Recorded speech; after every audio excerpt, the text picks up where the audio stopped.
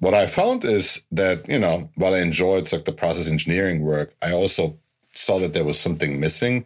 That, as we're changing how work gets done, it's really critical not just to take the organization and the people along, but actually to just like take it one step further and really make sure that as we design the work, we design it to be fit for humans.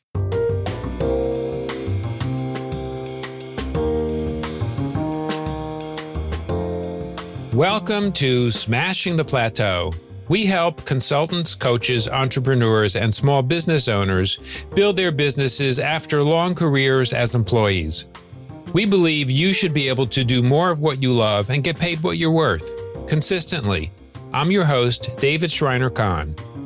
Today on Smashing the Plateau, I'm speaking with the president and founder of PurposeWorks Consulting, Thomas Bertels. In today's episode, you will learn how to use your unique skills and experiences to do what you love and are most competent at doing and to make a huge impact on your clients. Stay with us to hear all the details. How do you feel about where your business is today? Most of us do our best work in collaborative, supportive environments. Come explore ours. The Smashing the Plateau community can help you build your business through engaging discussions, live events, a private communication platform, accountability partners, and lots more. Learn more at smashingtheplateau.com. Now let's welcome Thomas Bertels. Thomas is the president and founder of PurposeWorks Consulting and on a mission to make work more productive, valuable, meaningful, and impactful. He has 25 years of experience helping clients transform their organizations and achieve lasting performance gains. Thomas has worked with clients ranging from Fortune 500 companies to startups across a broad range of industries and around the globe. He's the author of 3 books and a recognized thought leader on process improvement. Thomas, welcome to the show. Thank you so much for having me. My pleasure. Quite an illustrious career. Tell me a little bit more about it. Yeah, so I started my career at a company called Asea Brown Boveri, which was a very large engineering technology company that I think in like 1990 when I joined, they had about 200,000 people. And I realized early on 2 things. One, being a person with a business background in a very technical organization kind of limits your career progression. So I found early on that I have a knack for solving process issues and doing process improvement. So I got involved in some really interesting transformation work there. And after 7 years at ABB, decided to go into consulting. And so I joined a small boutique consulting firm up in Boston. I was their first full-time hire in Europe, and I helped build up the European business and then moved to the States in the late 90s and ended up running the process improvement and design practice at that firm. And then myself and 6 other colleagues started a global boutique company called ValeoCon. And we had a nice 17-year run. And again, over that time period, most of our work was around operating model transformation, changing how the work gets done. And what I found is that, while I enjoyed like the process engineering work, I also saw that there was something missing. That as we're changing how work gets done, it's really critical not just to take the organization and the people along, but actually to just like take it one step further and really make sure that as we design the work, we design it to be fit for humans, right? So we really try to make it as intrinsically motivating as possible. And so that's basically what I set out to do with PurposeWorks, starting 2 years ago. As you said, to focus on making work not just more productive and valuable, but also meaningful and motivating for the people doing it, and ultimately impactful, right? Trying to make sure that things really come through and get fully implemented. So, Thomas, what does it mean for work to be more fit for humans? Well, if you go, there's 5 decades of research, right, that tell us what makes work intrinsically motivating. And it's pretty straightforward and simple, right? On the one side, we all want work to be meaningful, meaning we want to do a task from start to finish. We want to be able to use a number of different skills and ultimately want to know that work has an impact on others, right? Has a purpose. And beyond that, everybody wants autonomy. Everybody wants to know how they're doing, also known as feedback. And so we know that jobs that provide a lot of that are jobs that people really love to do, right? Think nurses, teachers, or firefighters. Those jobs have a lot of those elements. If you think about how we structure work in an office environment, for example, you find that oftentimes we forget those elements and we just design work in a way that ends up creating very fragmented work processes, taking away a lot of decision-making authority from people and moving them very far away from a point where they can actually determine just by doing the work how well they're doing. It's a design flaw in a sense, right? We're just looking at one element of what's the lowest cost way of getting the work done. And what we're forgetting is really that, ultimately it's human beings.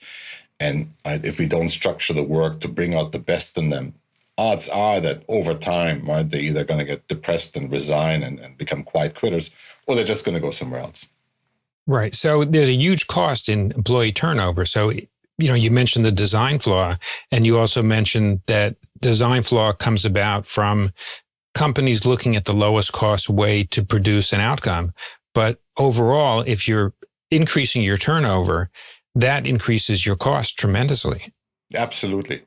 But the turnover is oftentimes, all the costs associated with that, it's kind of like a hidden cost, right? Yes, we can figure out how much it costs us to put an ad somewhere and trying to fill that position, right? But if you look at the total cost of it, it's quite staggering, right? Because somebody leaves, now you have a vacancy for 2 or 3 months until you can fill that position. So work doesn't get done, or somebody else got to do that work. Once you get that person on board, it's going to take them 3, 4, 5, 6 months to come up to speed and be able to contribute to the organization. And if they leave after 18 months, you really gained very little, right? You got about a year of productivity out of somebody. But what's even worse is not just the people who leave, it's the people who stay and, either, right, are not engaged at all, right, or actively disengaged. And that, according to Gallup, is about 2/3 of the workforce in a typical, right, U.S. company. And if you think about it, it's the other way around, right? If we could tap into, right, even only half of those people that are currently on the sidelines and get them more involved and get them to, have a sense of purpose and engagement in the organization, I think it's a game changer. So what is the average cost of turnover of, let's say, mid-level professional? Well, for knowledge worker, people say it's about 200% of the annual salary. That's the number I recently saw coming from Solange Shiraz, who is a, HR analytics person. And that might be a little bit high, but let's just say it's right, one annual salary. My experience, I think that seems pretty reasonable. If you not just look at the cost for the person, but also the cost for the HR people, interviewing, hiring manager, looking at 15 candidates, putting ads out there, and so forth and so forth. So it's a pretty staggering cost. Yeah. So why is it that companies don't pay attention or don't pay more attention to that cost? I think there's a number of reasons. I think in general, large companies, have adopted a somewhat transactional view of employees. Right? It's a necessary cost, right? But ultimately would love to get rid of it by automating the work because it's really difficult to deal with these pesky humanoids. I think the other one is that we just don't look at it through that lens. Right? We don't actually capture, right, all that cost and attribute it accordingly. Right? If you run a car factory, right, and you have a lot of defective cars, that shows up somewhere on your P&L. Right? There's a line item that says scrap or waste or rework or whatever it is. Right? I think the cost of turnover, both direct and indirectly, just doesn't show up on a manager scorecard. Yeah. So, Thomas, can you tell me a little bit about the methods that you use to make work more fit for humans, which I'm assuming ultimately improves the bottom line for companies, both with the hard costs of what it actually costs on the surface to produce an outcome, but also these soft costs of disengagement, turnover, et cetera. Yeah, I think so. I come at it from two different angles, right? On the one side, I grew up in the whole Lean Six Sigma world, right? So I tend to look at work processes and you try to understand how does the work get done and to what extent do these steps actually add value. And oftentimes you find that there's a lot of activities that, quite frankly, if the customer knew that you would be doing that, they wouldn't be willing to pay you for that, right? So as we're producing this report, we send it to somebody. Who knows if that person reads the report? Right? So there's oftentimes a lot of back and forth. So you can find a lot of opportunities to improve work by just getting rid of silly work. right? Eliminating or reducing monotonous tasks or things that just no longer add value. So that's one lens that I bring to the table, right? So you map out the process and you really challenge it. To what extent does it add value? That's like more the business lens of it. The second framework we use is called, we call it our Mojo Diagnostic, short for motivational job design. And what it does, it measures how people experience the work along those dimensions of meaningful work that we discussed. Right? And it basically asks them, right, to what extent do you feel that you have the autonomy to figure out, what needs to get done when and how. And that gives us a sense for where in the organization, from a people perspective, the work is broken. And then I think the third toolkit we use is actually a co-design process that says, okay, we mapped out the process, we figured out we identified all the pain points. We asked you how you experienced the work. Now let's put Humpty Dumpty back together and get you to redesign the work. Right? So in that sense, our work there is to be a midwife, right? And to get the good ideas that employees in every organization have and just get them over the goal line and get them properly scoped and implemented and resourced. Yeah. How long does it take you for a typical engagement? A typical engagement takes 6 to 9 months, right? So typically the upfront phase, understanding the lay of the land and figuring out where the opportunities are, that tends to be 2 or 3 months. Working through the design process tends to be another 2 or 3 months. And then you go into the implementation, which is, quite frankly, the most important part. Right. And again, it's the client really needs to take ownership for this. So our role over time diminishes, but we're basically trying to coach them to make sure that they get to a successful outcome. Yeah, no, it sounds like really fascinating and meaningful work. And, congratulations on your own career transitions as you have headed towards now being in your own firm doing this. I'd love to hear a little bit more about how you have overcome some of the transition, the things that happen in career transitions. Obviously you have your expertise helping clients deal with these things. And I'd love to hear a little bit about your own experiences as well. Sure. I mean, it's I guess if I look at my career, it's been a gradually shift towards, full entrepreneurship. When I worked at ABB, I had a steady paycheck and then and steady work. And I went into consulting and I joined a small boutique company. And I learned that in consulting, you're always 3 months away from starvation, sometimes 2, right? And so it was really interesting to build a business from the ground up, from, who are our clients, what's our mailing list, right? Let's reconnect with them, really, really basic things. And so, right, the operation in Europe that I had the pleasure of helping start really started from scratch. And so did that for 2 years, went to the US again, another boutique company, right? So I think Brass & Strong in its heyday was maybe 75 consultants globally. So it always had this, consulting, I think, is a very entrepreneurial business in the first place, right? And then when we started this partnership, ValeoCon, which had a good 17-year run, we paid ourselves on a regular basis. But again, you have the same outlook as where does the next client come from?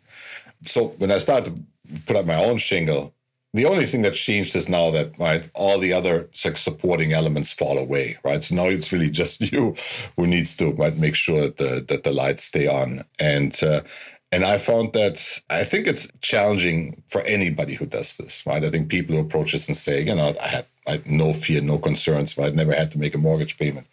So I think it's a bit of a scary thing. But the one thing that I found really motivating and helpful is that there is no shortage of people willing to help you if you reach out and ask for help, right? Which is also what I see, I think, in your platform and in this community. And so it's really, you just got to take that next step. And it's get through that voice in your head that says, this might not work out, right? And try it anyway. So I've been enjoying it tremendously. And then on the other side, nothing is more rewarding than really see a group or a team at a client really, get to the other side of an engagement and look back and say, oh my God, right? Look at where we came from and look at how far we've taken it. Yeah, no, I agree with you. There is nothing more rewarding than seeing those that you have advised, guided, supported, get through a rough time and come out the other side much better off. And happy that they've achieved their objectives or maybe exceeded their objectives. And really, if you can shepherd somebody to a new state that's better than where they started, I agree. I find it's like so rewarding. Yeah, and then I think those become like relationships for life, right? Or clients for life. I think it's also fascinating, kind of like, when people look back. And I had one client who said, Thomas, it's amazing, right? He was about to retire. And so we kind of like looked back at the work we've done. He says, like, we've been working together for like 15 years now. And looking back, right, it's like, it turns out that actually we've implemented a lot of the ideas that right, you suggested, right, we should. Never when you told us to, right? But eventually we got there. I think that's the biggest compliment a client can give you. Actually, they saw the value in what you've been bringing to the table. I couldn't agree more. Let's talk a little bit about what you mentioned about reaching out to colleagues for help and participating in communities. I think that there's a bit of a myth around, especially in America, about the entrepreneur being this lone wolf who, miraculously creates this incredible success on her or his own. Obviously, maybe I'm biased because I, started and lead a community that's really focused on mutual support, caring, and collaboration. But I'd love to hear your perspective on this, kind of overcoming whatever's going on inside your head about how you're supposed to make this as a solopreneur and what happens, how do you get over that? How do you reach out to people? How do you collaborate? Essentially, how do you build your own business, but not build it alone? Yeah. Well, I think everybody tends to have a network of folks, right, that they either worked with in the past or working was actively. And I think those networks provide a lot of value, right? So I look at it as, people I've worked with in the past, people that are in a similar type practice, right? That practice the same, that do the same kind of work that I do, clients, right? Former clients. And so I try to manage that very actively and stay in touch with people, right? And give them an update on what I'm working on. And I'm also trying to get better at really, using them as a sounding board and testing out ideas. Right? Because one of the things, especially in consulting, that you find is that people want to write the unifying theory of the universe by themselves. And that tends to be a very long and lonely process if you go down that path. So I think it's incredibly valuable to bounce your ideas off others. And I think where like formal communities, I think, add enormous value is just putting some structure and rigor around it. Right? Because it's so easy to get busy and say, but I got to get this deliverable done. Right. And so it's the same as business development, right? If you want to be successful, you should every week reach out to a client, a prospect, and have a conversation. I think the same is true with these communities. If you want to be successful and grow your business, right, you should each week reach out to somebody who, can provide you some insights, some feedback, a perspective. I think that's incredibly valuable. I've been doing this this week, for example. I'm working on a new service offering. I've done this project once. I think it's applicable across, a much broader group of companies. And so I learned over the years to just develop like a point of view and then bounce it off people and say, here's what I'm thinking. Tell me what I'm missing. Does this, right? Give me your honest opinion, right? Does this really have value for somebody? And, it's like now I have like 3 folks that right, were so kind to take half an hour out of their day to, give me some feedback and a perspective. And it's super valuable. And it's something that I wouldn't have thought about in the first place, right? So I'm a huge fan of communities and networks and tapping into that power. Yeah. What's an example of a question you have asked where you've gotten some feedback?